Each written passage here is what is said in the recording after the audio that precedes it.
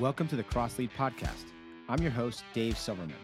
At CrossLead, we exist to help teams and individuals achieve and sustain optimum performance.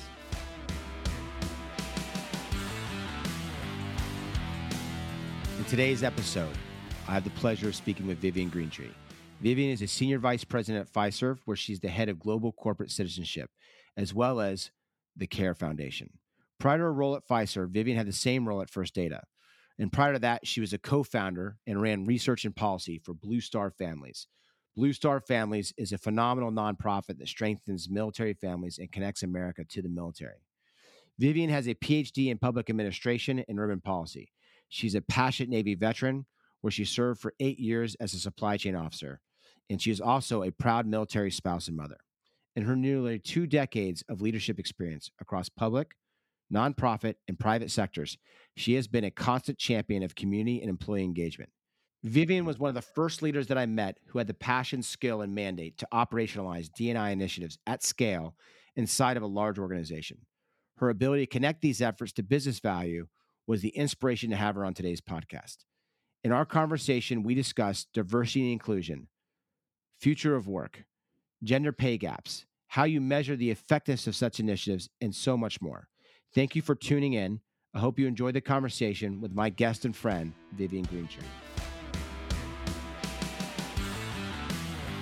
So I'm super honored to have Vivian as our guest today. She comes to us with a massive amount of amazing experience. Vivian, welcome to the show. I'd love for you to spend a little bit of time, educating the audience here on yourself. Give us a little background, like who you are, where you're from, what sort of shaped and made and informs the way you think about leadership going forward. Sure. And I think I'm a big believer that kind of hard work increases your surface area for luck.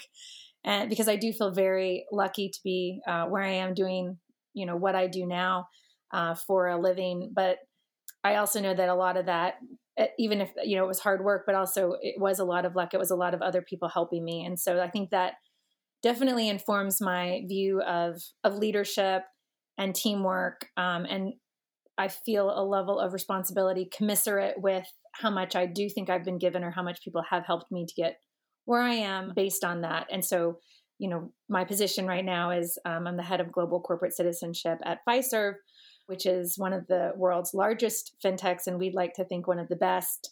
And my position with global corporate citizenship really looks at how we align or create a culture around diversity and inclusion, associate and community engagement, philanthropy, sustainability, because we know that those areas of diversity and inclusion, associate and community engagement, philanthropy, where we invest time, treasure, talent, whether it's, for business or community, when those areas are coordinated and aligned, that's really where you create high performing teams where everyone can say, I am a valued member of a winning team doing meaningful work in an environment of trust. And that's a good place to be right now because we need trust more than anything to sustain high performing teams through the unprecedented times, hopefully back to precedented times. Yeah, we do. We absolutely do. So where did you grow up originally? So as a Georgia fan, Georgia, and went to the University of Georgia on the Hope Scholarship, which again, I think, just thinking of early things that inform my outlook, the Hope Scholarship was created to allow students who couldn't have afforded it otherwise to attend state, preeminent state schools in the state of Georgia. So wow, from taxpayers, that's amazing. I don't think I knew about the Hope Scholarship. So is that for every resident of Florida that's qualifies academically for the school? They're eligible to. They're eligible, right? So the state of Georgia pays the tuition for qualifying students to any state, university, which really, when you think of meritocracy, expanded the opportunity for, people like me to go to tier 1 research institutions like the University of Georgia, which That's I think awesome. Which I think it just continues, on because I knew that I was going to school based, on taxpayer money. The same, being in the Navy, being paid by taxpayers, you want to really earn that. And then when you have a good experience somewhere or, to whom much is given, much is expected. You want to turn around and do that for others. What did you major in at Georgia? Oh gosh, that was so long ago. Political science and journalism. Okay. And then you joined the Navy after college. Is that what you did, or did you do I something else? did, ironically, to get out of the state of Georgia. You're like, I'm Georgia to my core, but I want a little break to go I see know. the world. I really, it was like Dorothy. After the Navy, took us around for 20 years, there's no place I wanted to be more but than Back back in home. Georgia.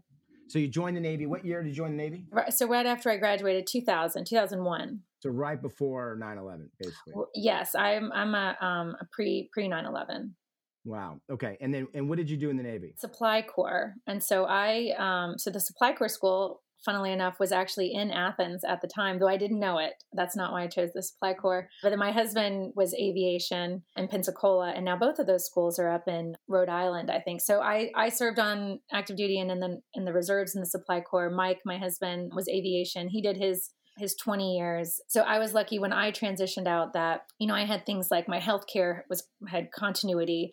I had my spouse was still earning a paycheck. I used my GI Bill to go back to school for public administration and really focused on that public service aspect, why people want to go into public service in the first place, how we can increase, the antecedents towards that and then support them when they do.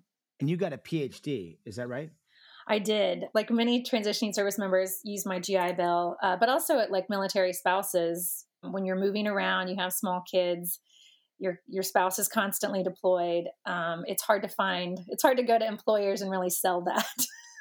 And so I put, my eggs in the basket of, if I can show that I have this forward trajectory, that I have been doing, continuous learning, and then I did help to found Blue Star Families during that time, but really it was around,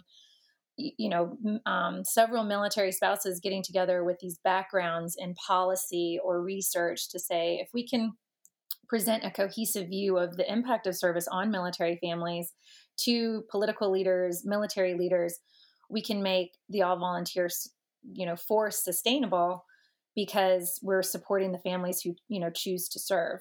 You got out of the Navy in what year? In 2013 or something? 14? So I got off active duty around I think 2005, and then did the reserves because at the same time my husband was taking different orders, and so we moved around. Okay, sorry. So you got out in 2005. When did you start your PhD program? 2007. 2007. Okay, and you were doing that while moving around. Yeah, well, by then we had moved back to Norfolk. So Old Dominion University is where I received my PhD. They actually, at the time, were sixth in the nation for students utilizing their GI Bill, which isn't surprising, I think, given that Norfolk's the largest naval base in the world is right there. But they had a part-time program, which I think, just for service members that are using their GI Bill or military spouses using the transferability of the GI Bill, universities that do have that flexibility, and they're recognizing that more and more students are non-traditional, are the ones that are going to attract that, that talent. Awesome. And then how long did it take you to get your PhD? I know for a lot of people, it takes a long time. It seems like that, right? It's an endless, but I think it took me about 5 years for the coursework and for my dissertation. So when I was pursuing my PhD, it was the same time around 2007, 2008, when military families were really being impacted by, the post 9/11.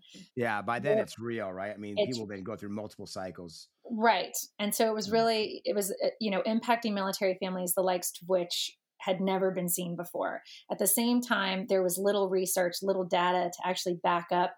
If you went to your congressman or you went to your, military leadership to talk about the workups, the deployment cycles, the time between deployments, the impact on military kids, things like that. So I was able to structure my research within my PhD program to align with the founding Blue Star Families, which is the country's largest nonprofit designed to support, connect and empower military families. And so my kind of piece of the puzzle was to create a national survey of military families that went through kind of the wellness, military spouse employment, mental health, military children, and the impacts of service, so that we could, create a global network of military families, regardless of branch or rank or active or reserve components. So that in totality, there was, recognition that there is an impact to service on the service member and their families past, the immediate deployment cycles. Sure. That's amazing. So Blue Star Families, you started, what year was that? So like 2009? 2009, right. Yeah, And we, okay. it was, again, right when President Obama was elected and really made military families, our research was a precursor to their joining forces, Joining forces, sure. Yeah. Remember. emphasis on, right, wellness and employment. Yeah. And it still endures today, right? Blue Star Families, it still endures.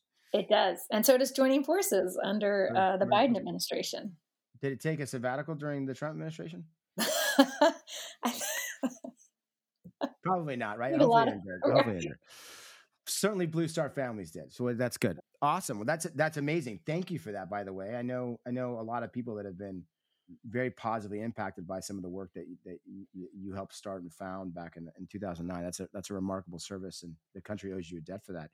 So then after Blue Star Families, because you were kind of running that, I first met you, I think you were just being hired by First Data, right? At the time. Is that right? Or was it JP Morgan? I can't remember. No, it was because we, which was funny because you said, talk about a little bit when you grew up. I always thought, SEC to me was Southeastern Conference. Now it's the Security Exchange Commission.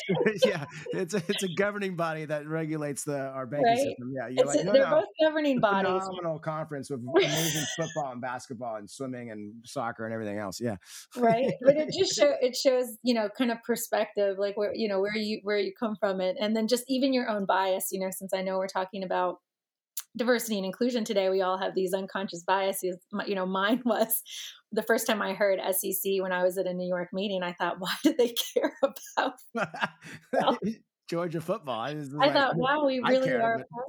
Right. I thought, why do they care so much? I mean, I think we're important, but I don't know that has a bearing. That's hysterical. Yeah. Awesome. Okay. So what year was that? I try to remind me. It was 2014, which, at the time, a lot of companies, based on the impacts and recognition of the just huge amounts of service members that were transitioning out, were looking to start military programs, but had never really before, thought or looked at that community as anything really maybe other than if they had a guard or reservist who had activated and how to calculate that leave or turn their pay on or off, but really hadn't considered that talent pool. And then, as we built that program, it really taught us how to relook at human capital management, because, when you're recruiting, when you want to show up holistically in the military community to recruit transitioning service members, and their spouses, you have to have done, that's kind of like the tip of the iceberg. You have to be military ready to show up in a way that's authentic and really can speak to why would a service member or a veteran pick your company over other companies, based on the benefits, policies, culture of your company. Yeah, that's amazing. So First Data was really at the time leading, in my opinion, the pack on like progressive ideas around, some of these different diversity groups and veterans.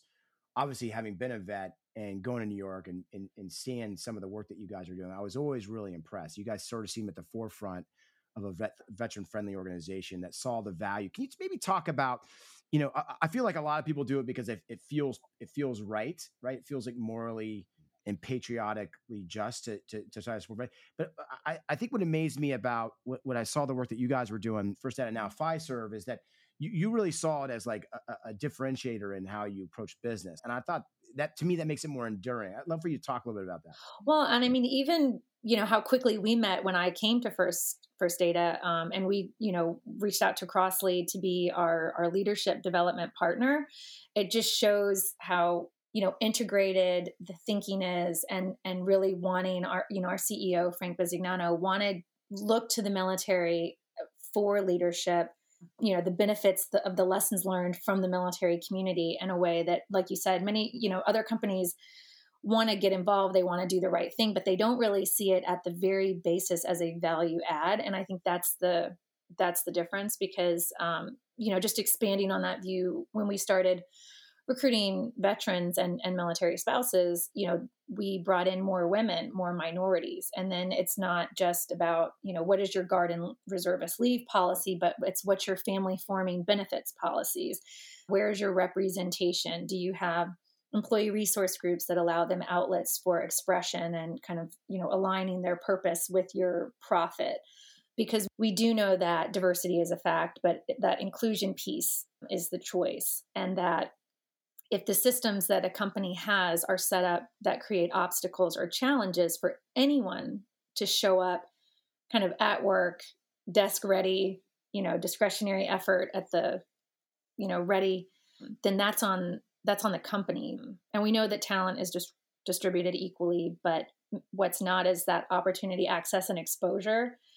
And again, if it's the systems that are set up that are reducing your space and place in the mind view of this, generations that are coming out of school or coming out of the military, they just won't see you because they don't see themselves represented in your leadership or in your products or in your services or, in your community investments. So yeah, that's it feels exactly right to me. Can you talk about how you guys have sort of, mobilized these ERG groups to drive your purpose and ultimately, value for the firm? My assumption is to address the issue you just talked about, which is like, how do you get people showing up every day, being their best selves, right? So you're unlocking that latent potential that exists across your workforce. I think that's phenomenal. You talk about how you guys structure it and think about it and incorporate it into Fiserv's operating model. Yeah, I mean, and I love that you said operating model because it really, D&I has to be in the DNA of the organization. And as much as we talk about diversity of thought and experience, you really can't have diversity of thought and experience until you have physical representation of diversity at the table. And when you're operating and governance structures, those are essential when you're thinking about how you set up your systems for recruiting, internal mobility, leadership, inclusive leadership models, even product development and innovation. And that's where those employee resource groups come in. They're not the only lever, but I would say arguably one of the most vital because again, it's your human capital management, it's your talent, it's allowing them and creating space for them to have opportunities for meaningful engagement in a way that meets them where they're at. And if you, channel and target that towards whatever the thing is that your company or organization's mission is, like for us, small businesses is what we do every day, start, scale, grow from Main Street to Wall Street. And our employee resource groups are right in there coming up with ideas for how to engage small, diverse businesses, how to support small, diverse businesses or social innovators within large businesses. How can we help our large scale enterprise clients support small, diverse businesses, whether it's through their supply chain or whether it's through their products or services. And that's really, it's that, the systems view. Yeah, no, I think that makes a ton of sense.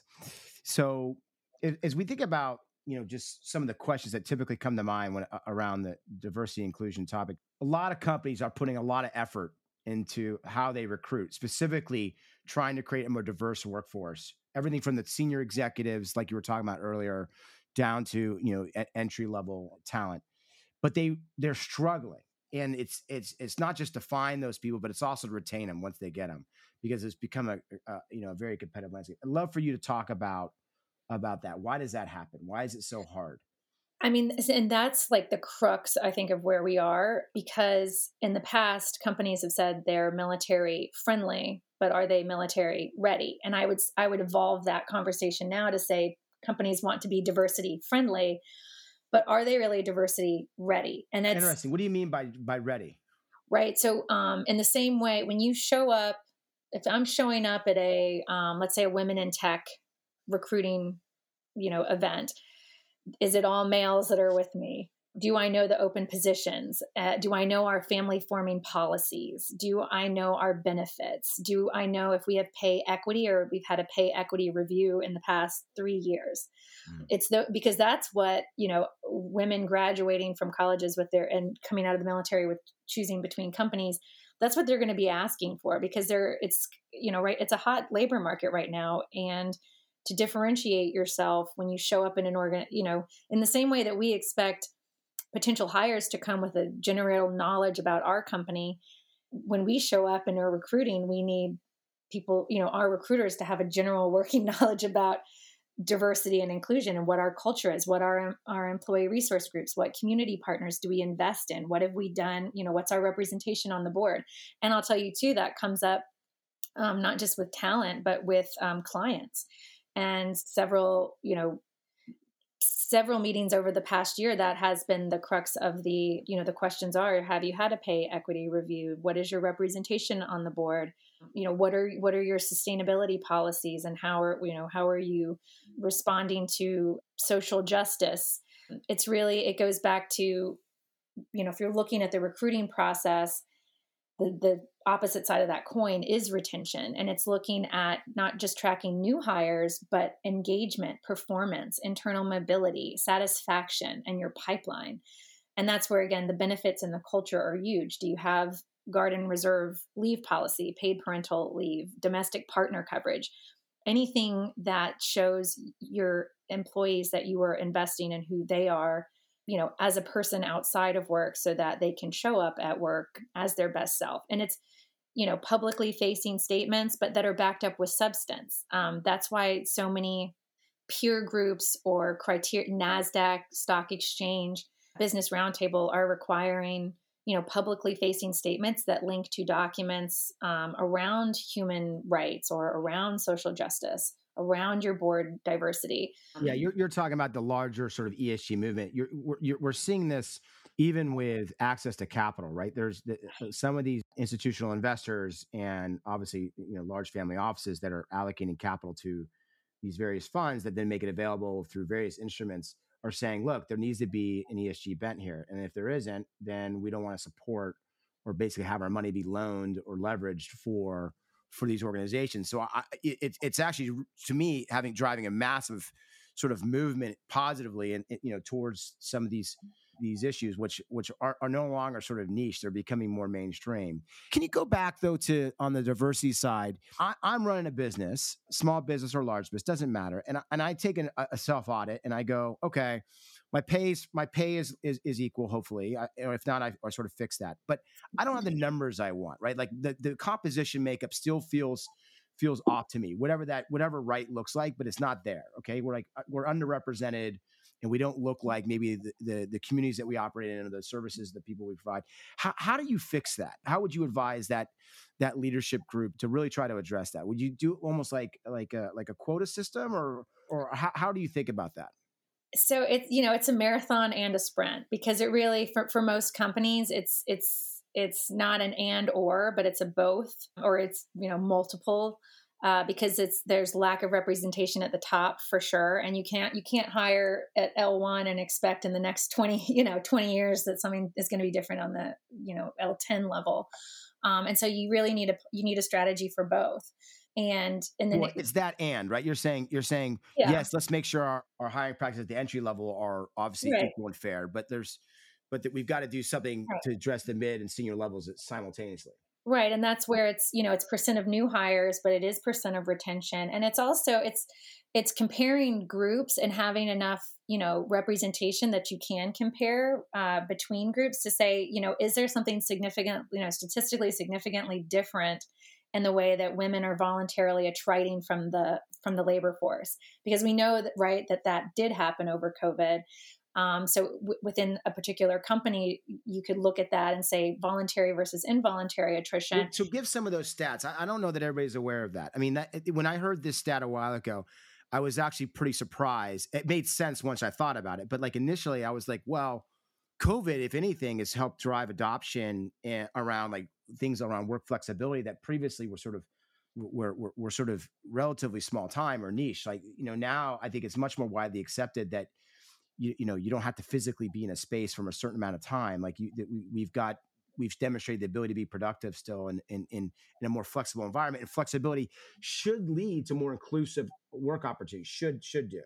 Yeah, because there's several, I think, themes that did emerge, going through COVID. One was that more women attrited from the labor force. So even though we were learning lessons during that time, and even now, on just the effects of that, your life external to your job affecting your ability to show up, whether it's in the office physically or virtually in your home, but that it did disproportionately affect women. But even, we serve small businesses, and we, had numbers coming out of COVID that 40% of small minority owned businesses might not survive COVID for another variety of reasons. One, just all small businesses were affected, right? The ability to go out physically, but they also were less likely to be able to access capital through traditional means, or even the PPP loans that were designed to help small businesses, but they didn't have accounts large enough with large enough banks to take advantage of it, or couldn't dedicate the full-time person towards filling out all the paperwork. And so there were these themes where, we all go through the same life events, but they're affecting us and impacting us in different ways based on, our individual circumstances. And if there's enough of a, population that is marginalized or unrepresented, that is not able to then, experience and come out at the same pace, and we have systems set up that are, promulgating that, that is kind of the crux of where we are right now. So we don't want to lose women from the labor force. We don't want to lose small minority owned businesses. And if you have, your time, treasure, talent of what your company does this inflection point can make a difference because of your benefits, because of your policies, because of even a focus on mental health, which again, I think the military drove that way earlier based on, combat experience. But now I've heard mental health and wellness mentioned more times over the past year than I have in the past 10 years. Yeah, no, it's real to everybody now, right? I mean, everybody's going through. I mean, this has been emotionally draining, COVID for sure. And so I think people are much more acutely aware of the impacts it's having.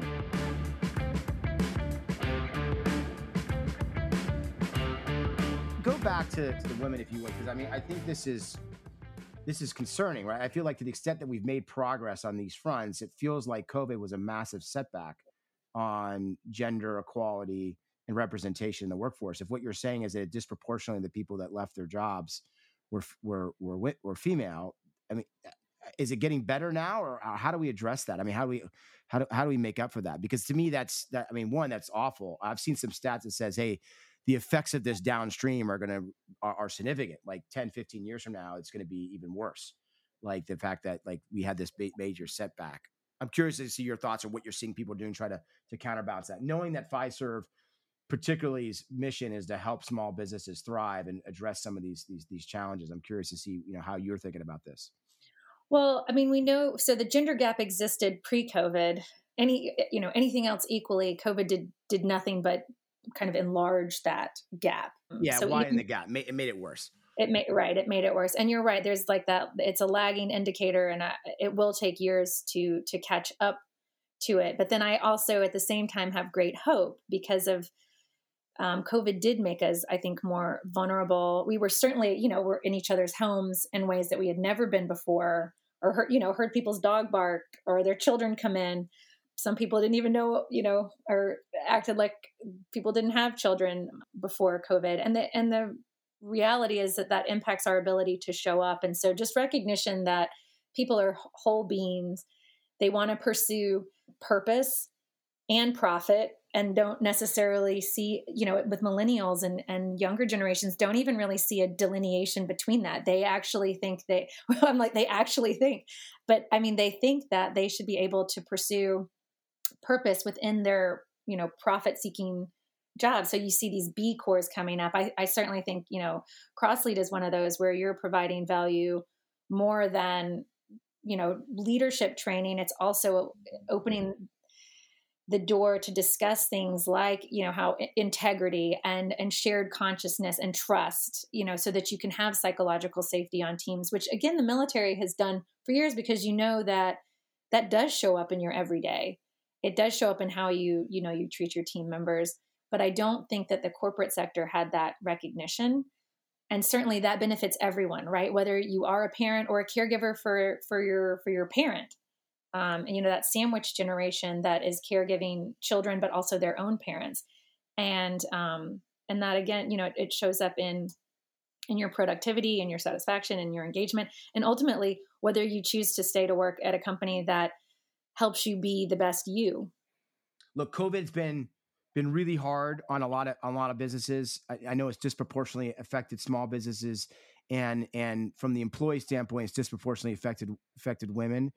Could you maybe talk about what you're seeing both at working at a large global 500 company as well as the small businesses you serve, and how executive groups should think about tackling this near term problem and solving the more systemic problem of diverse and inclusive workforces? Yeah, because there are, thematically lots of trends that are emerging. Some, like you mentioned, negatively disproportionately affecting certain populations. But I want to also put a pin in that I do think that's in every, challenge is an opportunity. But first, looking at the negative, or populations that have been disproportionately affected by COVID. I think the Bureau of Labor Statistics just put out that there were 2.2 million less women in the labor force in October of 2020 than there were of 2019, which definitely tracks within, themes within the Great Exodus, the disproportionate effect of women, probably for things that have always been there around, caregiving for children, but also parents, or just the second shift that's talked about additional work at home. And we know that COVID, as you mentioned, the effects on small business, that it also disproportionately affect minority owned businesses. So while everyone Right. experienced the same inability to have, in-person physical gatherings or shop in person, some of the small businesses that were least able to react as quickly because they didn't have larger lines of credit or didn't have online or e-commerce options, which we happen to know about because those are our clients. So when we started to see the numbers and heard that, up to 40% of minority owned businesses might not make it through COVID, in addition to the client services that we already had, that's when we actually came up with our Back to Business grant to be the inflection point to connect those small, diverse businesses with access to capital, lines of credit, e-commerce, order delivery to pick up, setting up online shopping carts, anything that we could do to be there. And that's where, when I said there is a positive coming out of COVID, I do think that there is an opportunity for companies to look at work-life balance. So if you're looking at your employee base, looking at work-life balance, understanding that people do have lives outside of work that do affect their ability to show up at their best, and then design operating models that are more inclusive and holistic so that you can unlock, because the whole idea is that high performing teams, right? Whenever you draw the line of why does any of this matter, at the very base, it's to make money, to sustain your business operations. But to do that, you really have to take a long-term view of not just output, but outcome. When you talk about, succession planning, recruiting, market share, investor relations, all of that really depends on your employer value proposition. And so, I'm hoping that we come out of COVID as, a culture, but also globally, where we're more progressive, thinking creative about how we create opportunities for people to meaningfully engage while pursuing both purpose and profit. And I think that that's exciting. There's a huge upside there. If, unlocking productivity, there's a lot of money to be made there if we do it right. But there's also some very significant problems short term that we have to deal with because companies are losing people every day. Yeah, no, I just find it's fascinating. This is obviously something that we obsess over at CrossSeed. I mean, our whole goal is to make organizations more effective. Help them sort of unlock latent potential. And the exciting thing about COVID, the upside is executive teams are able to reimagine the way they work. They've had to just to survive, and they've built muscles that they didn't previously have. They've discovered technology and tools that they previously weren't leveraging, and those tools themselves have gotten significantly more effective. So I'm optimistic that the executive teams that are meeting in the boardrooms, they trying to discuss how they're going to establish an operating model that continues to drive value is now much greater than it was even 2 years ago. And so, and my hope in all this is that with those added tools, with those added capabilities, it's going to create a more flexible and inclusive work environment, which potentially could start to take on those more systemic historical issues of misrepresentation by gender or disenfranchised minority populations in the workforce, because flexibility should be a key tool in helping keep some of those groups engaged for longer periods of time and continuing up the ladder, which I think will net just benefit our society and our individual companies tremendously. Let's switch now to how you basically assess an organization's effectiveness when it comes to our D&I programs. I mean, if we take the composition aside, what other metrics do you use to look at D&I programs and see if they're actually working or not? There's a lot of different KPIs, and we've hit on some of them, and certainly representation is a base. But there's also, it shows up in your products, it shows up in your tracking, it shows up, not just tracking though for employees, but suppliers and vendors, clients, community investment partners. It shows up in publicly facing statements, going through just doing a catalog of a company's website. Is there diversity in their marketing materials? What conferences are they showing up at, and who's speaking at the conferences that they're showing up at?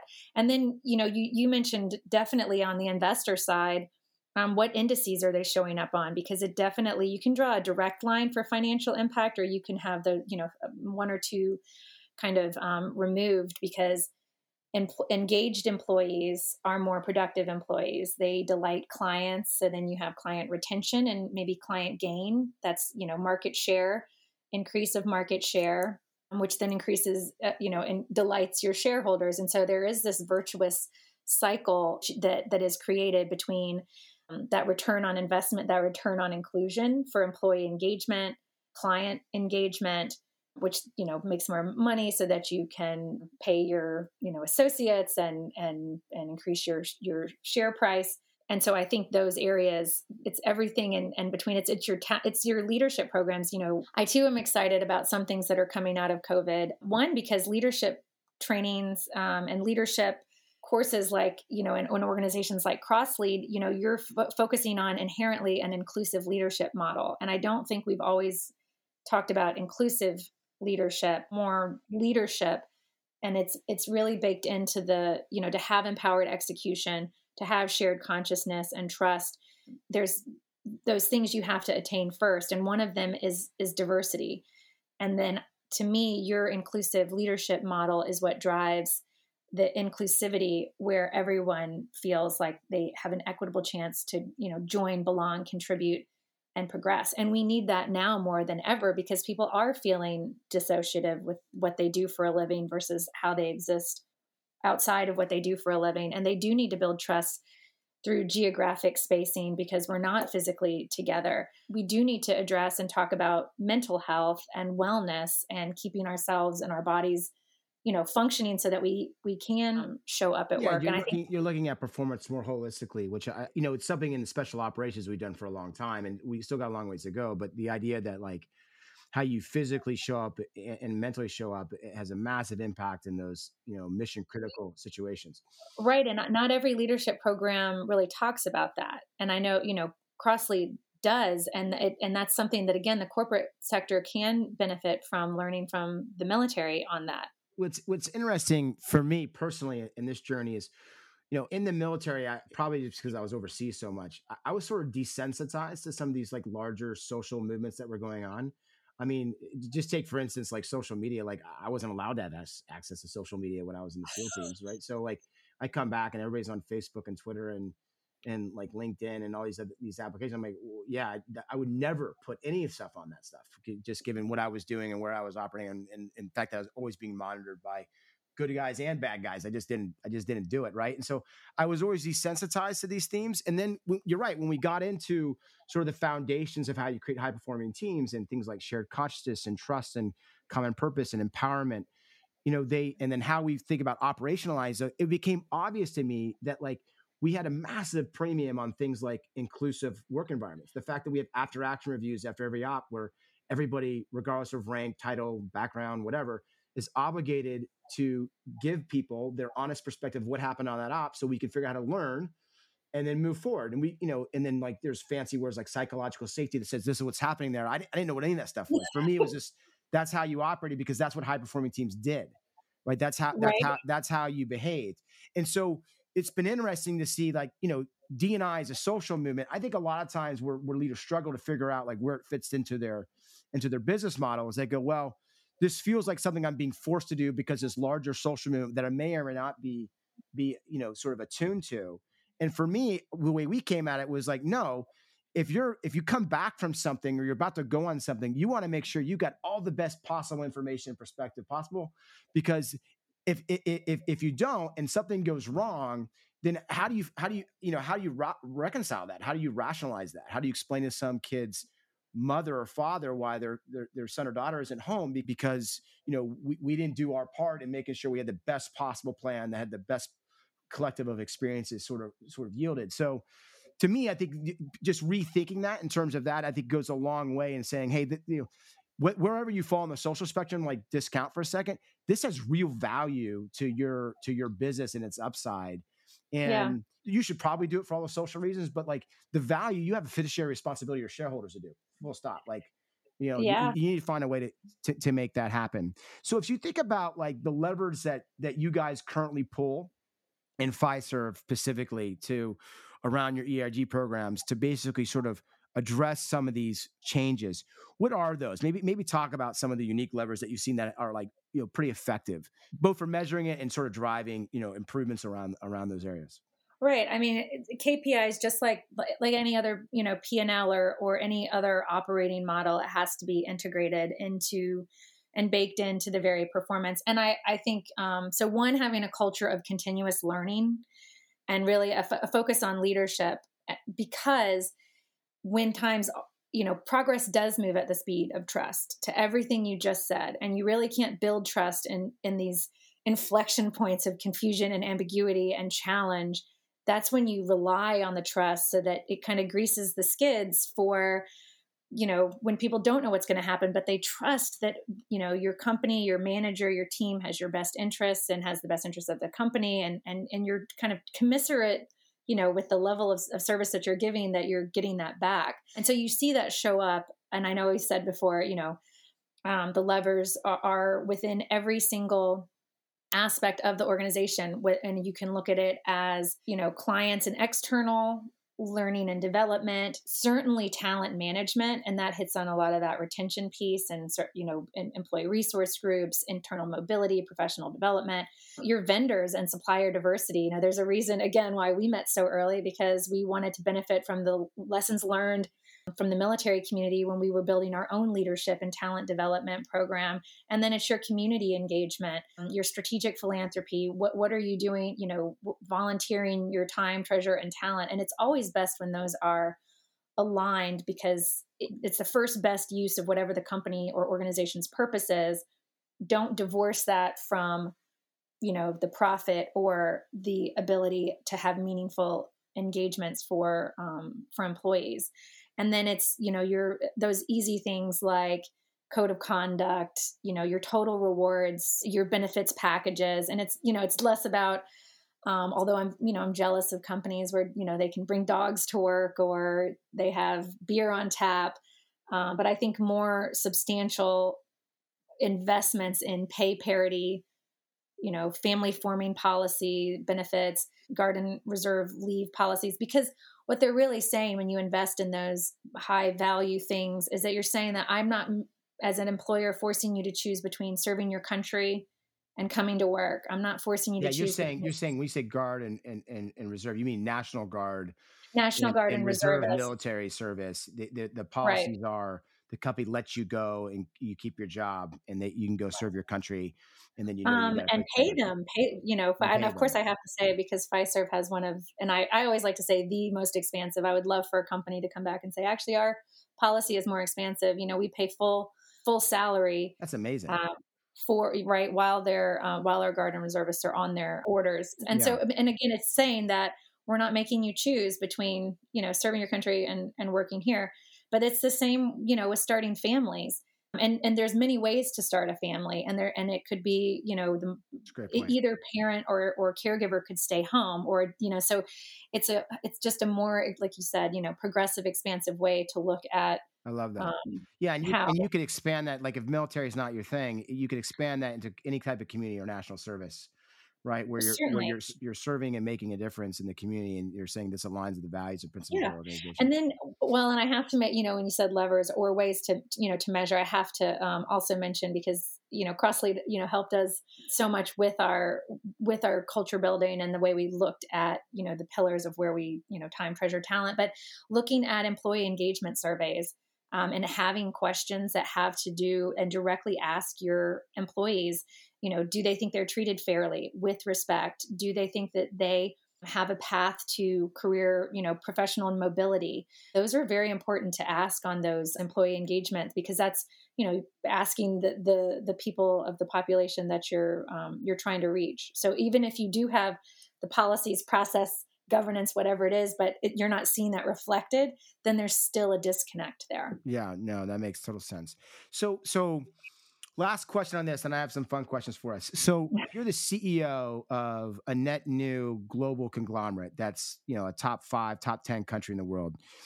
What position are you creating on your executive team to basically address these issues holistically? What are you calling it, and how would you describe the role and the responsibilities of that executive? You can call me anything. Don't call me late for dinner is how I look at this question, because it is such a topical question that comes up across regions, across companies, across industries. I think the important thing is to have a seat at the table. And the idea So there's of going to be a seat at your table for an executive. There's going to be executive on your team that has this as their core mission. certainly, and it would look across dimensions of the entire enterprise: HR, product, operations, marketing, procurement, strategic sourcing. Because depending on what industry you're in or what market, you might be driven more by sustainability or environment, like with the energy, with energy companies, or gas.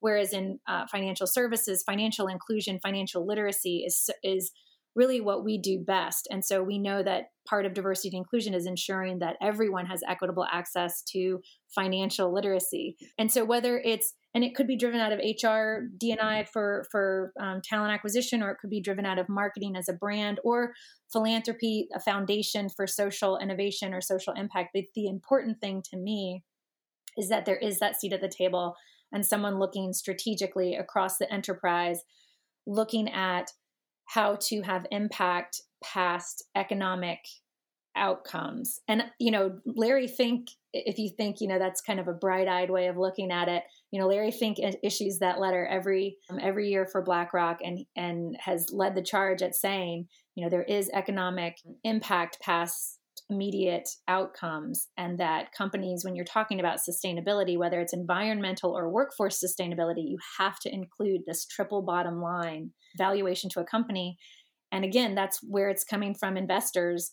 It's coming, to be included in the stock exchange or NASDAQ, or to be listed on the S&P, different indices. I think more and more these multinational companies that we're coming up with, top 5, they are creating a seat at the table on their executive management committee for it. Yeah, I think that's right. I mean, ultimately, everybody's in competition for talent, and increasingly, the talent that's both new talent coming into the workforce or talent that's deciding to make a shift and what they're going to focus on and do is increasingly more aware of these issues, and they're going to see organizations that take this seriously as a differentiation and where they want to go spend their time, their energy, and their efforts, and that's going to be a massive differentiator. So it's something that people have to get ahead of. All right, so I want to wrap this up sort of different than I've done previous ones. I want to ask, I'll say 2 words. They are things or they are people, and you have to pick the name that is, right? So if I said olive oil and butter, which one would you pick? Sunflower seed oil. Sunflower seed oil. Okay, that wasn't one of the options. No, I don't- if you're a chef and you got a choice between olive oil or butter, what are you picking? No, I mean, I sunflower seed oil, because I saw it on a TikTok. I mean, I don't have to choose. Okay, so you're going to pick oil then over butter, but you're just going to, not olive oil, you're picking sunflower. Okay, got it. Oil over butter. Okay. Michael Jordan or LeBron James? Oh, LeBron James. No, I'm kidding. That's from I love that. No, that's good. We're sticking with LeBron James. No, Okay, that's from The Office. Because I was going to say Michael Jordan, because my son is MJ, so everyone assumes that it's Michael Jordan, but it's Mike Jr. But LeBron James. LeBron James. Okay, good. Messi or Ronaldo? Is it bad? I'm not even sure who that is. Is that? That's okay. That's okay. Just say Messi or Ronaldo. No, Soccer. These are football players. Soccer players. Okay. Well, I think that tells you my unconscious bias. Neither. Okay. Neither. Verstappen. Sorry. Louis Hamilton or Max Verstappen? So this is another hard one, and I know you want one answer. Louis Hamilton for sure, except that when I first heard Max Verstappen's name, I actually thought that Matthew Stafford, who is a prior University of Georgia Bulldog, had taken up Formula One racing, okay. And that he was in competition with Louis Hamilton, and the laughs that came out of my husband from that. But so I like them both. I love Louis Hamilton, though. Who's going to win the national title on Monday? Is it going to be Georgia or Alabama? Bulldogs, hands down. It's our year. Bulldogs. All right. We'll hold you to that. Vivian, thank you so much for joining our program today. I think this is it's a timely conversation, but two, it's so critical to how people and leaders need to think about some of today's toughest challenges and how we address them. Can't thank you enough for coming on board. It means a lot to me. Thank you. Thanks, Dave.